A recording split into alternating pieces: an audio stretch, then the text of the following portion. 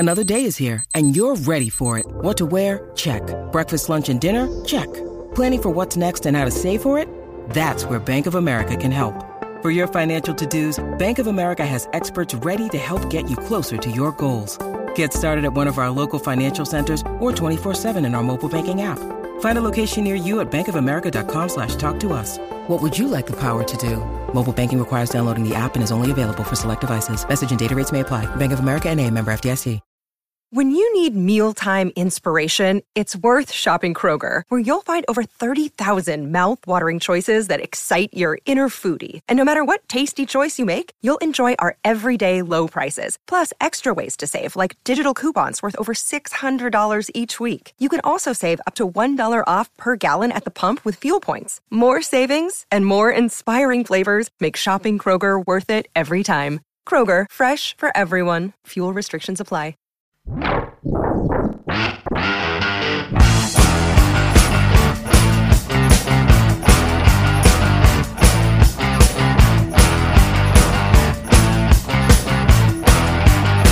Trick or treat, action fanatics. It's the Halloween edition of the Bulletproof Podcast. Chris the Brain, Chad Cruz with you. And Chad, I got to ask you right off the top, any big Halloween plans over at the Cruz household this year? No. Okay. No, Great. I'm kidding. Yeah. I've got a couple kids running around here, so Halloween time is a time to get the kids dressed up. Throw some outfits on them that are probably going to be too, like cold to wear, because every Halloween it seems like it's 22 degrees outside. Right. And then do the trick or treat thing and pass out candy and hope that they don't get scared to death by some psychopathic teenager walking down the street with a Michael Myers mask on. Well, that's the most you could hope for, really. Yeah. And hopefully it may be 25 degrees this year. Yeah. That would also be beneficial. And with the new Halloween movie, there's probably going to be like dozens of psychopathic teenagers walking down the street. Michael Myers, yeah. Yeah. And speaking of Halloween, that's my tradition. I watch Halloween 3, Season of the Witch, every Halloween. A movie that was for years I was told to avoid at all costs. But then finally just watched it based on some other. I had some counterpoints to the other, and I love it. And I have the brand new 4K Ultra HD that arrived last week, so it's still sealed. I'm gonna open it up and go all Silver Shamrocky on Halloween night. And you know what? I've never actually watched that one, and I think it's because of what you said is when I was a kid, you were told to stay away from it because it wasn't a traditional Michael Myers Halloween movie. It didn't have Michael Myers in it. But you know what? I'm going to tell you what.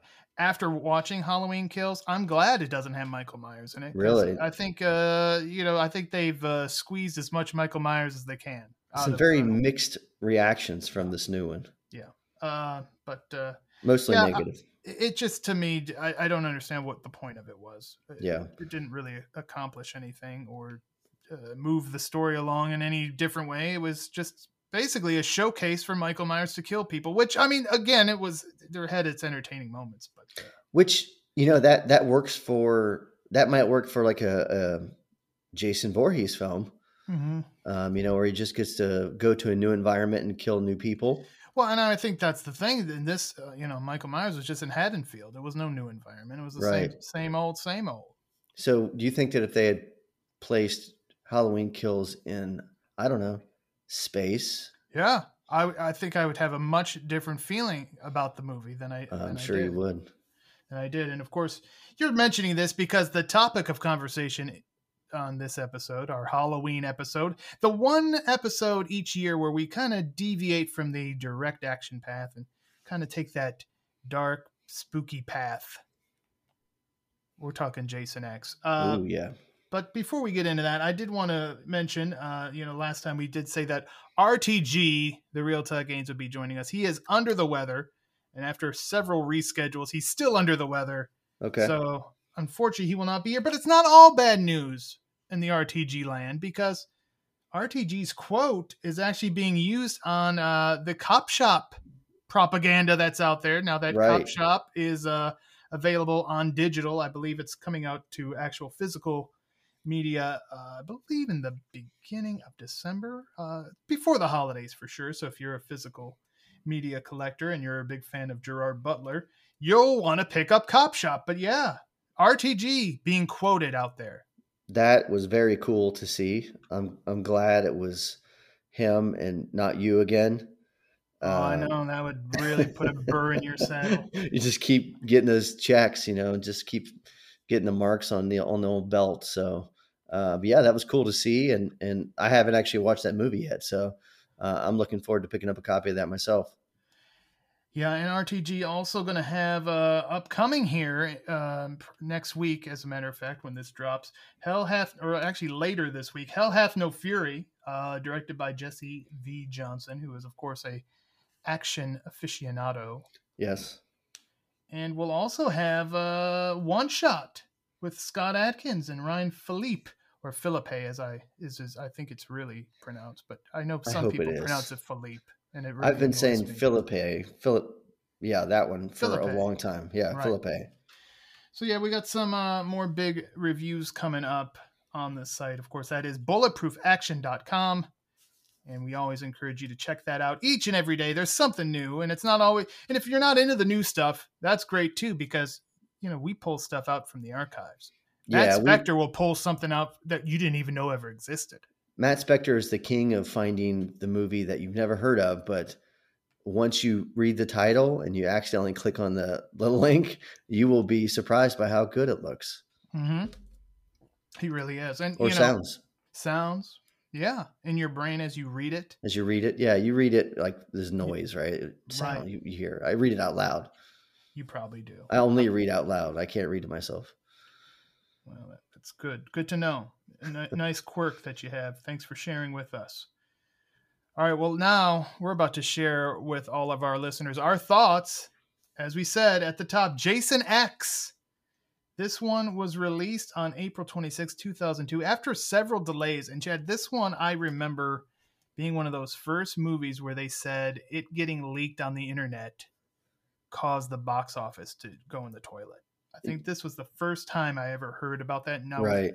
Since then, obviously, you hear that all the time, and how the piracy is really killing these genre films, like the action genre and the horror genre. But I remember this being the first time that really became an issue. Yeah, and like you said, it's a common thing to say now, whether it's it rings true or not. I'm not sure, but back then, I can't imagine that there was hundreds of thousands or millions of downloads of this movie, but I don't remember it ever releasing online early. You're 20 or 25 years older than me, so you may remember it. I was still just a teenager at this point. So, but I can imagine, like you said, a genre movie like this, the horror genre has such rabid fans. Yeah. Like that fan base, if they have the ability to get a movie early, I think they would, and they'd probably download the shit out of it. I just didn't know about it. So this one starts off at Crystal Lake, but not the Camp Crystal Lake, but the Crystal Lake Research Facility. And Jason Voorhees is under lock and key, awaiting cryogenic suspension. This one really, growing up watching these movies, I think that was I remember me and my cousin talking about how you could stop, you needed to get military involved. Right. Jason versus a bunch of stupid, horny teenagers. Well, no crap who's going to win that. But you get the military involved. You can probably, I think there was one scenario we wanted him just cut up in a bunch of pieces and then those pieces scattered throughout the globe. That would work. We really were putting some deep thought into how to finally stop Jason, because he obviously keeps coming back. We're at the 10th movie here. Right. So I like the part where, the military and the government stepped in here, because this guy is a unstoppable regenerating killing machine. Right. And the idea that the military would step in, it makes some sense. The idea that they would be conniving and trying to use his abilities for their own personal gain, that makes even more sense to me. Right.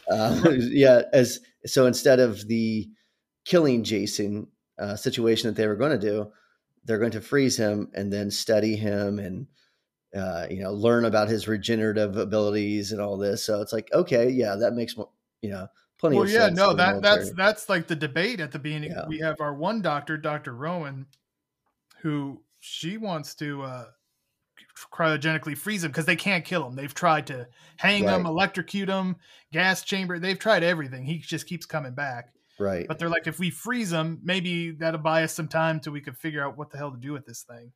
But then we have the opposing view of Dr. Wimmer, who they won't know. They're like, no, he's too important to freeze. We want to figure out how does he regenerate? Because obviously that could be useful science for, obviously, I think in this case, they're going to try to use it for military purposes. Yeah. So your soldiers will never die. But I mean, in the health world, I mean, if you could regenerate somebody, that'd be pretty important. Oh, 100%. I mean, who knows what kind of things that you could cure if you had the ability, whatever he's got going on. The amount of films they've done with this character, is it like, is it some sort of voodoo, witchcraft, like a magic? Is it something with the lake? Is it, I remember like lightning struck the tombstone or some shit one time and it came back to life. He had the, was it a piece of the fence that was jammed into him, and then the lightning struck just at the right time? Yeah, he had the electrical, the power line in the water that shocked him. And then there was Jason Goes to Hell, where who knows what was going on in that film, right? And in 8, the sewage turned him back into a kid. So I don't know what that was all about either. But he punched a guy's head off. Oh. My favorite part. I have a soft spot for Jason Takes Manhattan. That one actually brought me back into the franchise because just digressing from what we're talking about here. Yeah. Part 5, where it wasn't really him, right. It was an imposter. That pissed me off. Yeah. I did not care for that. And I was like, you know what? I'm done with this. I am done with these movies, which was a shame because damn if Part 6 ain't one of the best ones. Yeah, it's funny because the series, if any series that goes on as long as this has, it tends to do that. Like it loses you at some point, and then you kind of go away from it for 1 or 2 films, and then all of a sudden you come back to it, and you're like, "Why did I ever leave?" And then you rewatch Part 5, you're like, "Oh God, that's why." And now that I watch Part 5, it's not as bad. It's not as bad, yeah. I think I was just 4, like when 4 came out and it was the final chapter. I remember even as a kid being like, no, is it really going to be the final chapter? I was even already like somewhat cynical, even as a youngster. But then when 5 came out, I'm like, you should have just left well enough alone and let that be the final chapter. And I believe that with this 10th iteration of the series, they had already had plans in place to do the Jason versus Freddy. Yeah. As we saw at the end of Jason 9. I don't know if that came from that, but the next Jason film that was going to be put out was going to be Jason versus Freddy. So they wanted to do something that wasn't in the continuity. So let's go to the future. Let's put him in space, something totally different. And it kind of goes off on its own storyline that has nothing to do with, the next film that we see Jason in, which would be Jason versus Freddy. Right. Which is another great one that we could have easily covered here on our Halloween, because I mean, that one definitely feels like an action movie. All right. So again, we have the opposing doctors here. Dr. Rowan, I think she realizes that, these regenerative abilities would be something worth studying, but it's just too dangerous. I mean, he has done we've had 9 movies worth of damage. Right. 8 with him, because his mom, right? That's true. Well, really 7, because 5, he wasn't there. But, even 8 and even 9, it was like really not him. It was just like people. Okay, so we're down to 6. But so he's really not that bad of a guy, is what we're saying. No, I didn't say that now. I his kill count is still probably... It's pretty good. It's still big there. I don't know if it's bigger than Paul Kersey, but I mean, Death Wish 3, he really raked up some numbers there. Yeah, he did. But yeah, so she's like, it's too dangerous, and she's not wrong, because the guard who's watching Jason is sick of looking at him, so he puts this blanket or something over top of him. But when they come to go get him, the blanket's taken off, and it's not Jason under there. It's the guard that we saw put the blanket on. Jason's on the loose. Jason is on the freaking loose in this base. And Man, oh man, we're in some trouble. But old Dr. Rowan, she's a badass, Chad. She is. I mean, she's a veteran actress of some science fiction stuff herself. I think she was on these shows that I can't remember the name of right now. Was it Andromeda or some shit? And I don't know, some other stuff. I don't know what her name is, Lexa something. But she has done plenty of sci-fi in her past. And I think she might have handled a rifle or two at some point. So when it comes time to throw down with Jason, dude, she's not scared at all.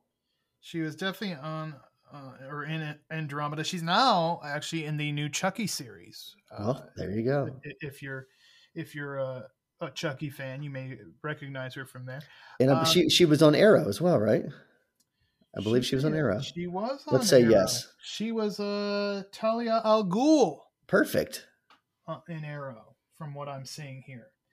So she's definitely a badass. She, with a little help from a shotgun, gets Jason in that cryogenic chamber. But Jason, he's pretty good with that machete. And he gets in one last blow, and he cuts right through the chamber door into her.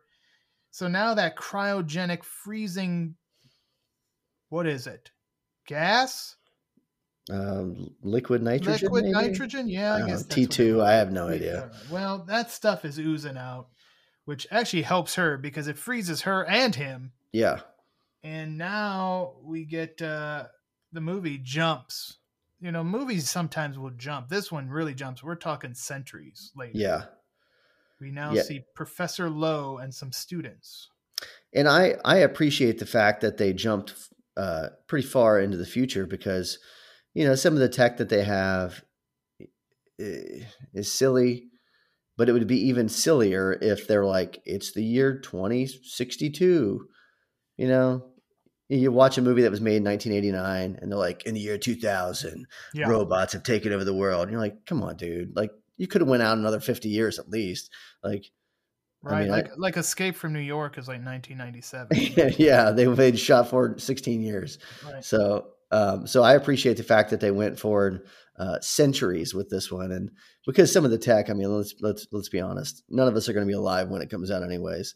But when they finally come down into the chamber, they do notice that not only is Dr. Rowan's body perfectly preserved, but Jason's body is also super frozen and dead. Right. Seemingly dead. Right. And they're going to try to regenerate the doctor, but they're going to have to do it ASAP. So they get. I don't blame them for regenerating her, you know. I'm sure you don't. No, I bet you'd like to regenerate her right now. Yeah, sure would. Here we go. What are we talking about? I don't remember, but I'm going to say this about the movie, and probably the biggest fault I have with this film. It's character overload. They jam a lot of characters in this movie. Yeah. So let's talk about some of the highlights. We got Azrael, who's kind of the klutz comic relief. He loses his arm. Him. You know who he reminded me of, and this will be a reference that very few in our audience will get. You know who he reminded me of? Sid Fabulous. Yeah, I 100% agree. He does. Yeah. I hope he's out there listening right now. If he is, it's in his bunker. Sid, and it's how are you? In between his conspiracy theories or whatever he's anti-government propaganda he's spreading, probably. I don't know. Yeah, this character, it seemed like they really went with all the different stereotypes. And you know, I'll talk about it later at some point, but this movie, you know, it does the aliens gimmick. It tries it. And so it takes like all these. Yeah, it like jams an aliens gimmick in with these. I mean, you still want that youngster quota, I guess, with this professor and his students, but they also have all these the soldiers. So it's a lot of characters for a movie like this. They basically take an entire franchise of characters and shove them into one. Right. They're like, we have all the Marines, and then we have a robot, and then we have these young teens who just want to have sex. And it's like, what? Right. Why are all these people in the same ship? Right. So Azrael, he loses his arm because he's an idiot, and frozen Jason with the machete falls down and chops his arm off. So even cryogenically frozen, Jason could do damage. But fortunately, we're in a world where nanobots can just reattach the arm. Yeah, why not? We also are living in a world where we have androids, and we have KM-14, played by Lisa Ryder. Her creator is Sunaron. And yeah, he's they have an interesting relationship as this movie progresses. Yeah, he's kind of a perv.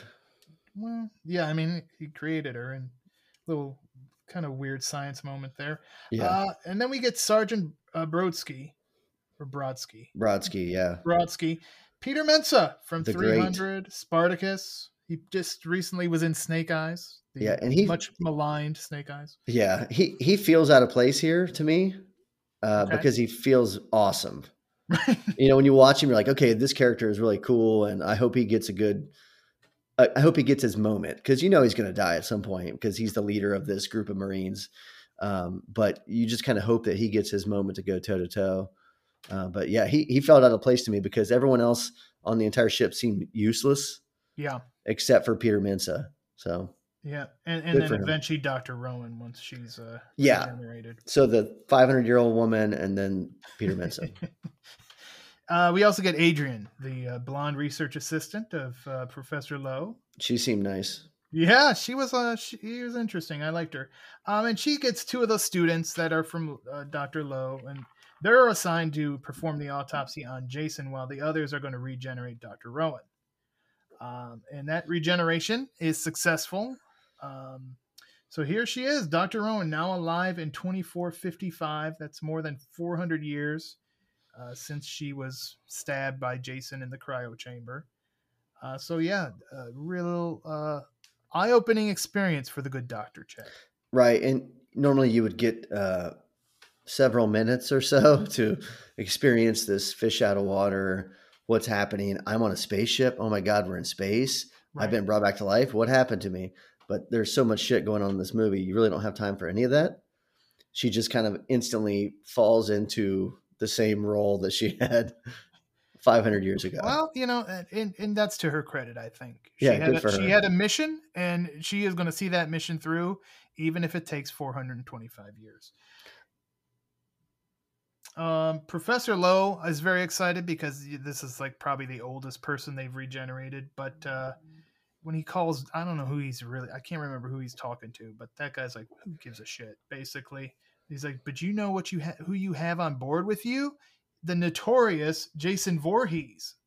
And now it's kind of almost a King Kong moment, right? Where it's like, oh, we could take him to the Universe Fair or something and just put him on display. I don't know what's going on in 2455, but he could be exploited basically for profit. And Professor Lowe, a man who obviously wants research money and wants to maybe get some more S&M stuff, he is very interested in exploiting Jason Voorhees. Oh yeah, I mean, he's obviously behind on some debts. He's also most likely taking advantage of his position on the ship with all these young women who really don't seem to do anything other than, I don't know, sex around and stuff. Yeah. Yeah. But he's taking advantage of that with his, the whole nipple scene. I'm not really sure what was going on there or why they had to put that in there, but yeah, he doesn't miss the opportunity to make a quick buck, or at least he thinks it's going to be an easy buck, and it turns out to be the biggest mistake of his life. Yeah, as I alluded to, Professor Lowe's into some S&M with Janessa, who definitely was one of the most useless of the characters. She was kind of funny a couple times. Okay. I guess. I don't know. It feels like I watched this movie 2 weeks ago. Probably because I did. But anyway, KM, our android, wants nipples. That's right. That's what you heard me say, people. KM, the android, wants nipples. But sooner on, they're just not sticking. I don't know. So this was written by Todd Farmer. Yes. Who did like Drive Angry and a bunch of other stuff. It makes sense because he's always like in all his movies. He's in this movie. And he's always kind of weirds me out. Like he always wants a scene where he's naked and stuff. Yeah. Well, like he's totally naked and drive angry and like, dude, why would it's unnecessary, you know? Abuse of power. Lord knows what you'd be doing if you were in charge of a movie. Oh, you don't even want to know. I know I don't. So the nipple thing isn't we're going to work for KM, but that's all right. We'll move on from there. We can regenerate a 500-year-old person, but we can't. But they can't put nipples on a thing, or you can't put laser beams on a freaking shark's head. So Adrian's lab partners, Kinza and Stoney, they're so horny. They just got to get it. They just need it, and they need it bad. They need it bad, and they need it now. So Adrian's like, you know what? You guys go do your thing. I'll take care of Jason. I'll take care of this mass murderer real quick. Right. So when she's having that conversation, old Jason's thawing out by the moment. Yeah. This guy he's getting ready. He's hot-blooded. I think he looked up, caught a quick glance of her outfit and was like, oof. Mm-hmm. Mm-hmm. And then this is where it comes. And what's about to happen? It's not only do I think it's one of the best kill in this movie, it has got to be up there in all of Friday the 13th history. Yeah. As one of the greatest kills of Jason Voorhees, Chad. This is a monumental scene for me. It is, and it's probably the one that a good portion of the scenes that we're talking about right now, and maybe even a couple of the characters, were written just for this idea. Like he probably had an idea. Okay, at some point, she'll be working with her back to Jason, and he will come up behind her and he will dunk her head into some liquid nitrogen, thereby freezing her entire head. And then he will smash it on a table. And then like that was his idea. And then he had to kind of go work backwards from there. Like, all right, now I need a blonde girl, of course. She has to be scantily clad. How does Jason get into a room with liquid nitrogen? And then he just like spewed it all out on the page. That's my theory. I buy it. I would buy that theory. And it's a great scene. One of the best kills again. Definitely the best kill in this movie. One of the best kills in Friday the 13th franchise history. Absolutely. After that, he feels like he's missing something. He doesn't have his machete, Chad.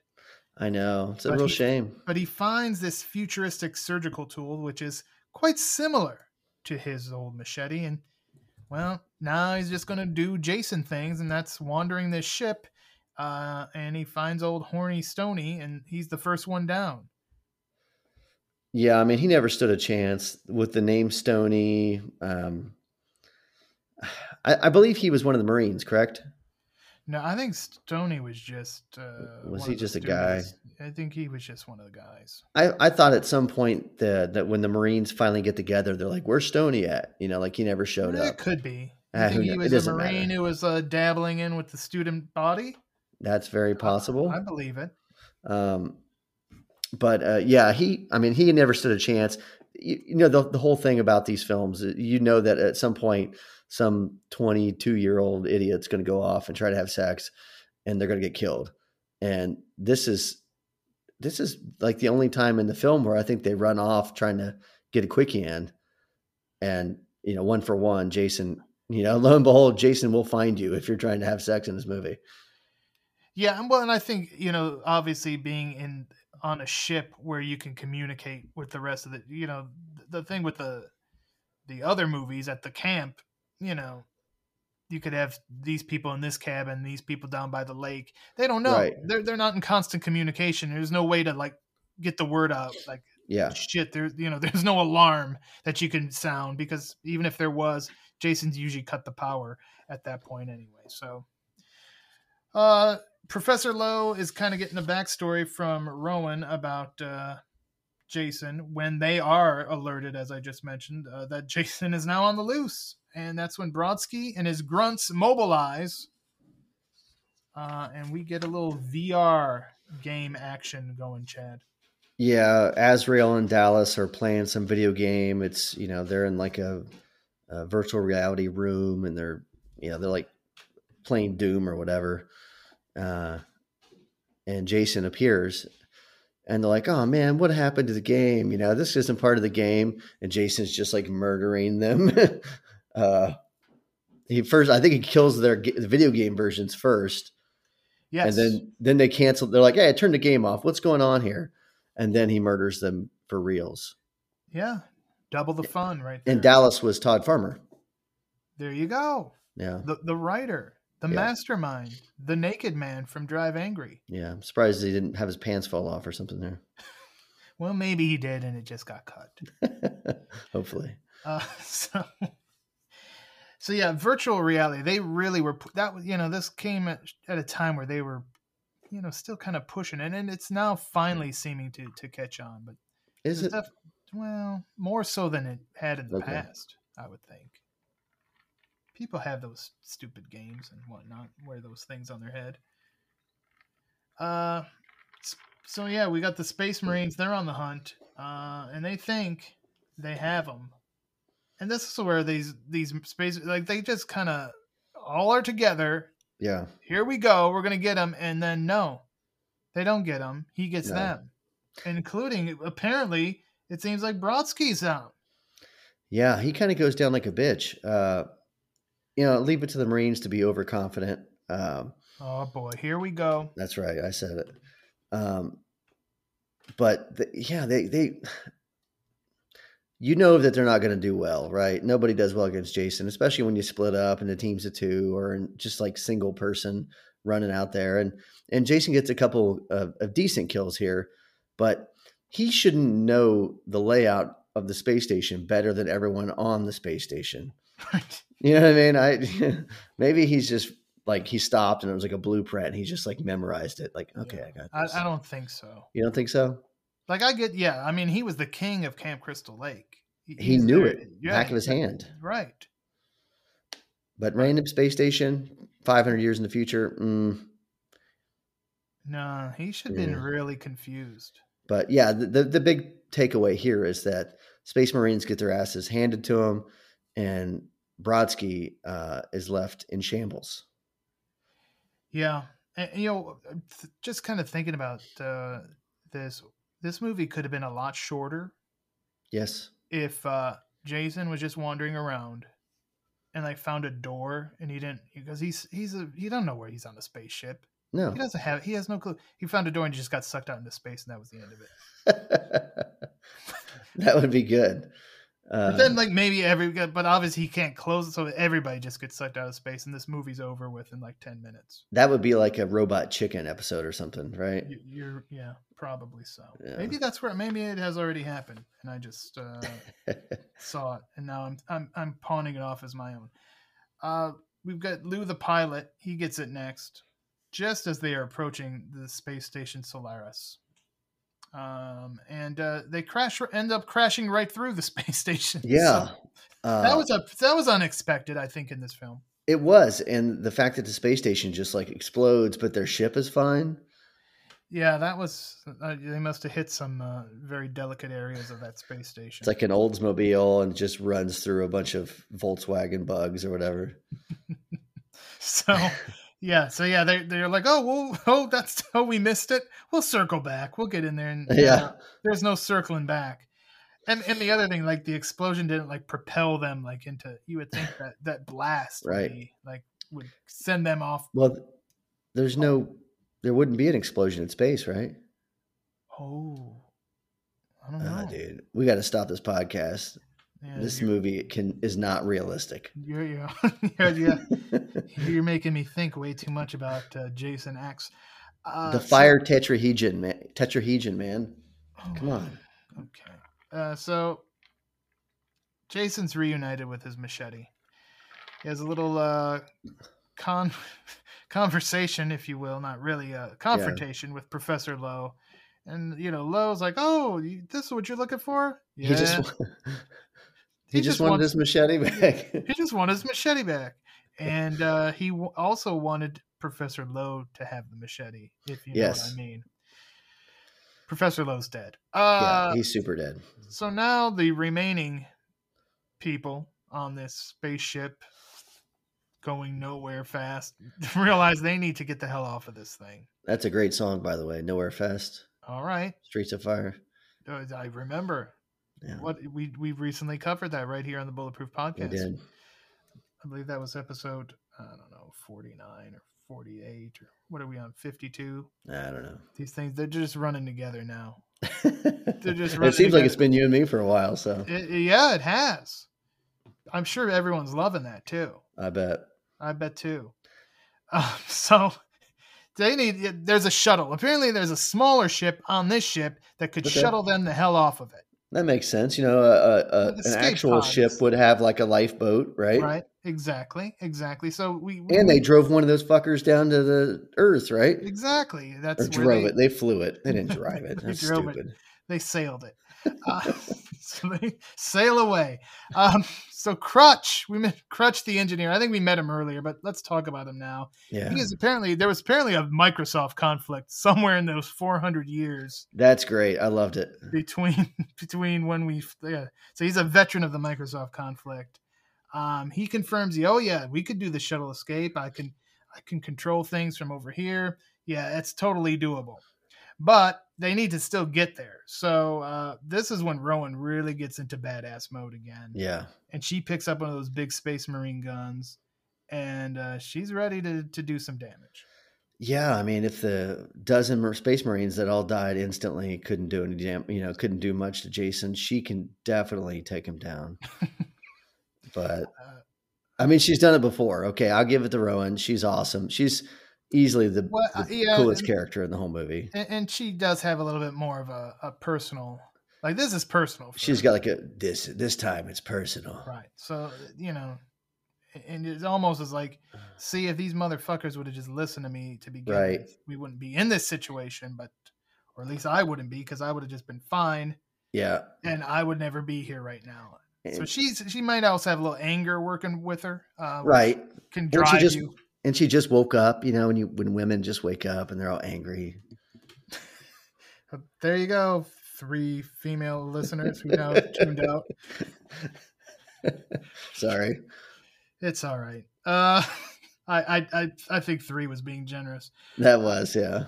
So, meanwhile, as I said, Sunaran and KM have an interesting relationship. Now they're making out. They're just somewhere making out because, I mean, why else would you build a hot android if you couldn't make out with her every once in a while? Well, didn't he build her? Didn't he make the android from like a sex bot or something? Or someone said that? I don't know if it was. Maybe it was a fembot from Dr. Evil.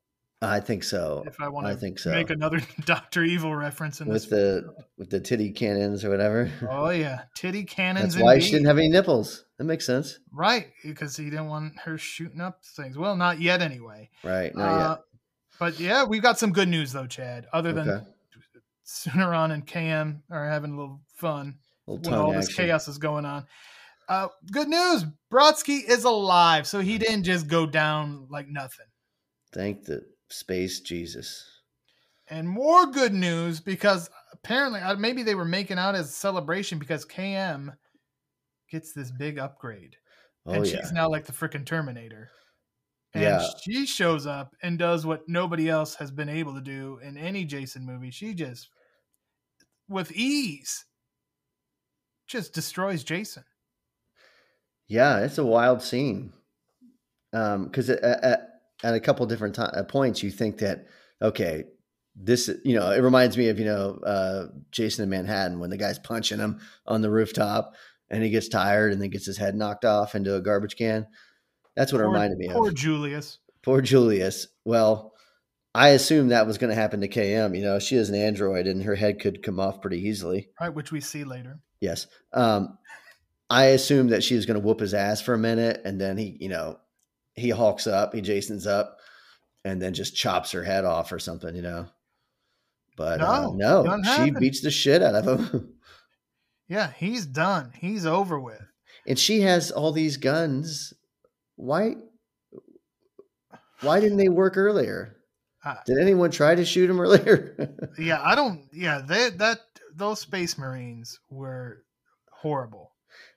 Their tactics were not good. The aliens crew would just laugh at these people. The Starship Troopers crew. Oh yeah. Would just Rico's Roughnecks would beat the shit out of these people for even pretending to be some sort of military unit. Agreed. And you can listen to our Starship Troopers episode as well in the archives. We did that? We sure as hell did. Okay. I'm just kidding. I remember that. Okay, good. Good, because I started questioning it for a second. But okay, so again, just as always, it's a roller coaster ride in these movies. Yeah. We think we've got Jason taken care of, but now we find out the whole of the ship has been compromised, and now time is not. So now they got rid of Jason, but now they got to get off of this freaking ship. And a new plan has to be formed. And while they're worrying about that, those damn nanobots. You live by the nanobot, you're going to die by the nanobot. Yep. I've always thought that the real villain in this movie are the nanobots. Well, you'd be right. Because they... First, they saved that one douchebag earlier, too. Yeah, Sid Faba has got his arm back because of those nanobots. And now they get what's left of Jason, and now he gets a freaking upgrade, we get super futuristic Jason Voorhees with his, I don't know, it kind of reminded me of when Cobra Commander had that all silver body armor. Yeah, the chrome dome thing going on, and yeah, he's got like all the pieces of his body that were still intact are just molded together with some sort of space metal. Titanium steel. Blue blamium. It's space, dude. You got to make up a word. Blue blamium. Okay. So yeah, he's on upgrade. He wants a rematch with KM naturally. Yeah. And this is where KM just ends up being ahead for a while. Yeah. So we got the head and what's left of the crew, and they finally, they've got an evac team coming in, and then they're going to do a little ship to ship transfer. But we got Jason again. We got to worry about because he can't be stopped, Chad. No, and you got to feel bad for this evac team, right? They're rolling in there trying to help, and I'm sure they have no idea what's happening. Imagine just pulling up and docking into their ship, and you're like, "Hey, right. What's going on?" And all of a sudden, Jason chops you in half. Yeah, because at no point do they say, "By the way, we've got a freaking serial killer on board with us." Like we just need to blow up the ship, nuke the planet from orbit. It's the only way to be sure. Yeah, just kill us all, right? We have to go down with it. What's also funny, not to get off track, but I love it. Please do. Our buddy Sooneron, he scooped up that head right away. Oh yeah. He wasn't leaving that behind because he still has use for that. Yeah, he could still make out with it or put it somewhere if he needed to. I suppose. Right? Oh yeah, it'll work. I don't know what kind of reservoir system it has, or if he would just flip it over, finish outside. I don't know. No, I think you just turn it upside down. I guess so. You spray it with a hose. So yeah, Survivor roll call. Rowan, Brodsky, Sooneron, the head. They're all to the exit doors, but now the exit doors to get to the little walkway over to the other ship, they're not going to open. No, and you know what? There's a few missed opportunities in this movie for good jokes, and I kind of wish KM had made a joke about like, well, at least I don't have to be self-conscious about my nipples anymore. Yeah, that'd be a great one, Chad. Yeah, you really could. You could punch up a script like nobody's business. I'm calling Todd. You should be applying. I'm calling Todd Farmer for a script doctor position in Hollywood. Maybe Todd Farmer and I are like missing. Because, like I've always want to talk about my desires. Yeah, your desire be naked on film. And he obviously is doing the same thing. Right. So that's what, you're just hating on him because he got to do what you want to do. Yeah, I'm jealous. That checks out. So Brodsky goes outside. He's going to do a spacewalk. Hell yeah. And he's going to go outside Moonwalk. Well, yeah, Moonwalk. There you go. So meanwhile, they got to buy him some time. So we get a little old school for a moment because they use that VR technology and create a virtual reality Camp Crystal Lake, including virtual reality topless girls. Okay. Who are enjoying themselves in the night air until, of course, they're zipped up into their sleeping bags and used to bludgeon one another. I know, and I think we mistakenly talked about the liquid nitrogen kill as the best kill. This might be better. You know, and we it's see not a real kill. He uses that sleeping bag gimmick in that remake too, I believe. Oh yeah, but they stole it from this. Yeah, they stole it from this. But yeah, that came back. So yeah, that was a good one. You're probably right that nitrogen kill still probably tops, but this was a good scene. It's a clever scene. It's a good callback to the VR thing, and it does work momentarily, but it doesn't buy him that much time because Jason may be challenged. Yeah. But he's not so challenged where this would keep him from killing the few remaining people. So Brodsky eventually he sacrifices himself so the others again to go, and Brodsky and Jason basically just crash in a lake on Earth 2, and it just this is never going to end. It's just going to continue on. Obviously, I don't think Brodsky would survive falling from space into a lake on a planet below. But I bet Jason can. I bet Jason, especially that super titanium or blutanium, blue blamium. I'm sorry, blame me for that. I think I bet he survives, and we just have a whole new set of Jason movies on Earth 2. Right. And which I'm surprised have not been explored yet, like on like a series on Shudder or something. Right. And it is a fun way to end the movie because, like you said, Peter Mintz is outside and Brodsky's doing his thing, trying to take Jason out. And then Jason is just floating in space, but yet he's still coming for them. So it's like the space version of like they never die. You're just waiting for him to come back, and then all of a sudden his body's flying towards him, and then Brodsky just like Goldberg spears him out of nowhere. And then they crash through to the atmosphere. But I think there's also a brief scene where there's like people who find the mask or some shit at the end, or they at least see the thing land in the lake. Mm-hmm. So yeah, there's definitely. It was a cool little thing to show that, okay, it could continue on, but I'm happy they did not continue it on. All right. Final thoughts on this film that you have selected for our special Halloween edition of the Bulletproof Podcast? It is very entertaining.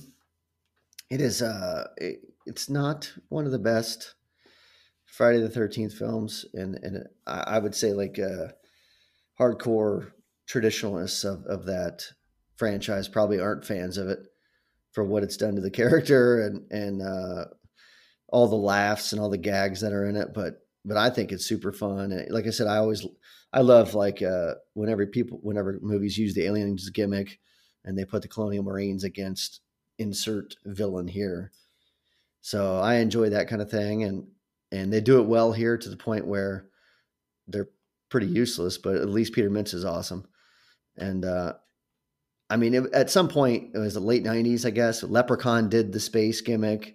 Jason did the space gimmick. So there's like, it was kind of a thing there for a minute. It was like, what do you do next? Shit, you go to space. So this was a fun one. It's like TV shows that would either go to Hawaii or Las Vegas. Jump in the shark. Yeah, movies would go into space. And, that's all, that's the constant joke about the Fast and Furious franchise. Yeah. That at some point, they're going to have to go into space. Right. So, and again, I got what you're saying. Certainly this is not going to be a traditionalist's favorite Jason movie. As a matter of fact, I did a top 10 countdown for Screen Mayhem some time ago, and this one ended up number 9 on my list of Jason movies. So, yeah, but, at the same time, like I was saying earlier, the movie that brought me back after 5 chased me away. Right. Was 8, and the reason 8 brought me back was because it was Jason Takes Manhattan, and it was a completely new story. Yeah, they changed it up a bit for that one. So I was like, okay. So again, you have to give them credit, especially when we're getting into 8, 9, 10, that you have to change up the story. But again, I still to this day regret taking years. I mean, I'm talking decades, seeing 6 and 7, because 6 especially one of the best of the franchise. You know, and I think that in franchises, as they get longer, we say like, you know, they got to do something differently. And it's either they go to space or they go back in time or something, you know, like right. They go back to the Wild West. Like they always end up going back to the Wild West for some reason. But because like, old Tucson is there to film. Yeah, that's true. So, and this one chose the space route, and that's, makes sense. Better off for it. Well, we hope everyone listening is better off for listening to this episode. I don't know if that's the case, but hopefully they at least enjoyed themselves. That's kind of our plan when we come into these things. Yes, if we have a plan, and we hope you plan on joining us for future episodes. But we also want to remind you about our social media at Bulletproof Pod on Twitter and at Bulletproof Action on Facebook and Instagram. And you could always connect with us and give us suggestions, give us ideas. Just tell us that we suck. Tell us that we rule. Whatever you want to do. Actually did get some feedback, Chad. Okay. From another, I don't know what's been going on lately. It started with Aaron Williams, but now more of our old wrestling colleagues seem to be checking out the show.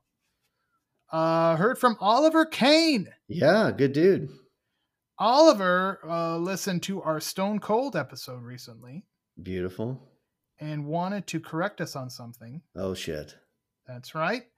I'm glad you saved this for the end of the episode. Exactly. Brian Bosworth did not have an iguana. It was a monitor lizard. Touche. That we erroneously identified as an iguana. We've lost all credibility. Just like Ricky the Dragon Steamboat had in his battle with Jake the Snake Roberts back in 1986. Shouldn't have even had a mongoose. Why? He was a dragon. Yeah, but Jake the Snake, what do you fight a snake with? A mongoose, dude. If his name was Ricky Mongoose. They should have named him Ricky the Mongoose. That would be badass. He was Ricky the Dragon, so they had to get something that would closer resemble a dragon. A dragon? They didn't get a dragon for him. They got him a fucking lizard. Well, that's the closest thing you had. Hey, do you know what the best Friday the 13th movie is? What's that one? The one that hasn't been made yet? Part 4, Judy Aronson. Yes. Yes. Absolutely. Yes. That was, Part 4 is when I told you about my top 10. That is my number 1. Because of Judy Aronson. Number 1 is the final chapter. Number 2 was Part 6. And number 3 for me is that Jason Takes Manhattan. And I know a lot of people would disagree with that, but that movie sucks. I have a soft spot for that one because it brought me back. You know, he only spends like 12 minutes in Manhattan. All right. And it's probably actually Canada, so settle down. It's Toronto for sure. Other than the Times Square scene where Jason kicks the boombox, I don't think they're spending too much time in action. Who wins, Jason in New York or Paul Kersey? Paul Kersey. Obviously. Stupid question. Yeah. That's fine. Again, social media at Bulletproof Pod, on Twitter at Bulletproof Action, on Facebook and Instagram. Next time, I don't know what we're going to do yet, Chad. Yeah. Which is a rare thing. We'll figure it out. But for now, I want to say thanks for listening. And as always, stay tuned for more of the Bulletproof Podcast.